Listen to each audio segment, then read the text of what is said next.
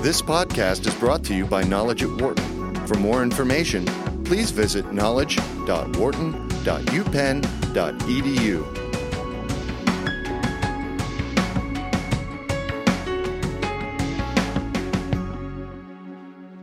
We're here today with Wharton professor Mary Hunter McDonald to talk about her latest research, which focuses on how social activists can impact the relationships between companies and politicians. Mary, thanks for being with us today. Thanks a bunch. Now, please give us, to start off, can you give us sort of a brief summary of your research? Oh, sure. So the paper is about a timely topic today with the election around the corner, about corporations' involvement in the political process and their influence over politicians. There's been, of course, increasing attention to this question in business schools in the field of non-market strategy. But most of the research to date on these issues has tended to focus on supply-side questions. So what kinds of businesses tend to use tactics to try to access and influence political constituencies? In this paper, we try to flip the deck a little bit and look at the demand-side factors that play a role in this process. Specifically, when are politicians more or less willing to engage with particular corporations? And how does a company's reputation affect their ability to access political constituencies? And so our precise research question in the paper is whether large-scale social activist protests affect or disrupt corporations' ability to access and influence political stakeholders. Great. Now tell us a little bit about, so what were some of your key takeaways from this research? So in the paper, we are exploring different proxies for corporate influence and access to politicians. And so we look at three separate proxies. We look at the number of the amount of a company's campaign contributions that are refunded by politicians. I know this is a surprising proxy to many people because many people think politicians will just take any money that you'll give to them. But what we find is that many politicians actually will reject and refund problematic contributions from corporate PACs. The second proxy we look at is corporate appearances in congressional hearings. So oftentimes Congress will actually bring companies into a congressional hearing to share information about a given regulation. And companies really seek out this type of influence because it allows them a real-time way to try to engage with politicians on key regulatory problems. And the third proxy that we look at are assigned procurement contracts, when the government actually hires companies to provide goods or services. So we look in the paper at how a boycott affects these three different proxies for access and influence, and we find that it disrupts all three. So we have a database of all boycotts, and we find that being boycotted is associated with increased refunded campaign contributions, decreased congressional appearances, and decreased contracts assigned by the government. Now, were there any conclusions of this paper that came as a surprise to you? I mean, when you started out that you didn't expect to find when you started really digging into the data? I think what perhaps surprised me the most was, I was honestly surprised that we had the finding were related to corporate campaign contributions.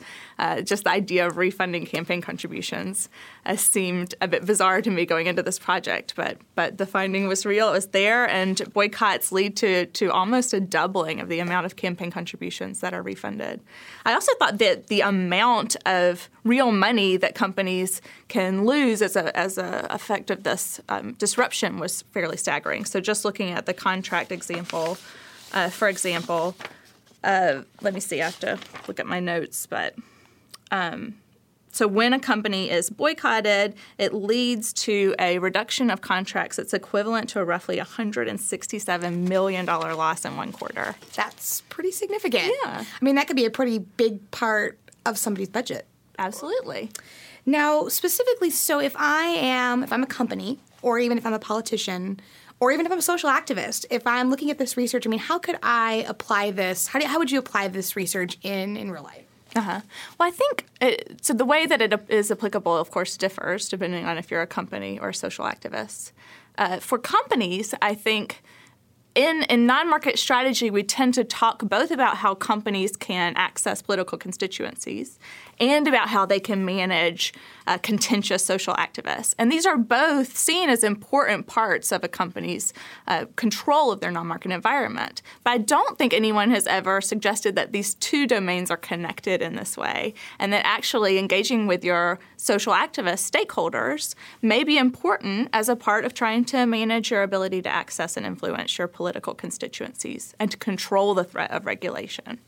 Great. And I think this would be an easy one. So is there any particular, I know a lot of these end up in the news, so is there any particular, though, boycott in the news or thing in the news that you think really directly relates to this research? So the research had a sample of all boycotts. And so, some of them are things you would recognize, like the boycotts against Nike for their use of child labor in their supply chain, for example. And some of them are boycotts you've probably never heard of, like the NRA boycotted a company for starting for disallowing its employees from bringing guns onto their parking lot, for example. So they're kind of all different kinds of issues. And if you start looking out for boycotts in the media, in outlets like the New York Times or the Wall Street Journal, you'll see them almost every day. Now, so what you're saying, though, is that it doesn't necessarily matter how widespread the boycott is, or, does it matter, how widespread the boycott is, or how much press attention that it gets? Does that exacerbate the impacts if it's something that tends, that really spreads with people or just gets a lot of attention? It does. So we actually find two key moderators of the effects in our paper. One of these is the amount of media attention that a boycott gets. Now, to be in our sample, a boycott already had to receive attention in one of the 6 major media outlets in the United States. So these are already fairly large-scale boycotts.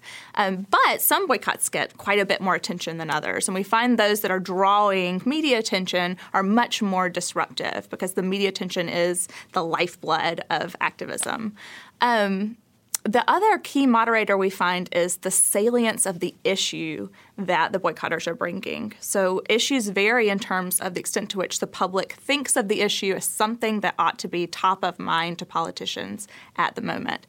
And so, even in a world where we tend to think of things like environmental issues as being very important, during the recession, for example, even if you were an environmental activist, it was hard to get politicians to attend to your issue because people were, at the moment, more interested in employment. And so at different periods of time in a year, different issues are salient. And for activists, it's important to have the right issue at the right time. Right. And so I guess for a company, it's almost like having that perfect storm happen to them. So are there other misperceptions that you feel like this research kind of dispels? I think that we tend to have a perception that politicians will just take any corporate money, that they're sort of indefatigably open-palmed when it comes to corporate access. And so our paper is suggesting that politicians have standards, which I think a lot of people don't tend to give politicians credit for these days. One interesting side note about the paper is that we find that these standards are held primarily among Democrats. So the disruption we observe in campaign contributions, for example, is primarily coming from liberals. We see less disruption among Republican acceptees of contributions. Do you have any, did the paper show any particular reason for that, or? I think the reason is that we primarily think that disruption occurs because politicians worry about their reputation being tarnished if they're associated with a problematic firm. And because among conservatives, there's already a general acceptance that conservatives are aligned with the corporate sector, that those associations aren't as scary and problematic to those politicians as they are to progressives. Interesting. And so how do you plan to follow up this research? What's next for you? So my co-author and I now are working on a second paper to follow up on this paper where we are exploring what exactly companies do to counter this disruption, because we don't think they sort of sit idly by and wait for it to pass. So what we find in this paper is that the types of political tactics that are disrupted are tactics that are overt and public, that are easily traceable. And these are the type of tactics that would carry reputational risk for politicians, because you could point to an instance where the politician had been associated with a problematic company. Right. So what we're arguing in this follow-up paper is that because only that type of tactic is disrupted by social activist protest, companies that are protested will turn to more covert tactics and more indirect tactics. So they're more likely to do things that are subject to less disclosure, like lobbying. They're more likely to work indirectly through their managers rather than at the company level. So after a protest, you might see companies' PAC contributions fall, but you should see managers' direct contributions to politicians increase. And we're looking at whether firms start to use more co-optive measures of political influence, like trying to bring political operatives onto their corporate boards, for example. So it's interesting because I think, probably from the activist standpoint, they would prefer things be done more in the public eye.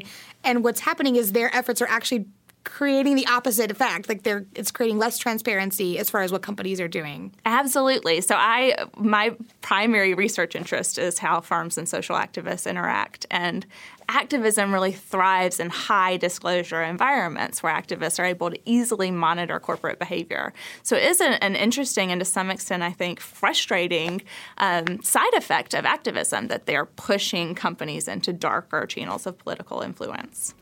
Thank you so much for being with us today. Oh, thank you. This was fun.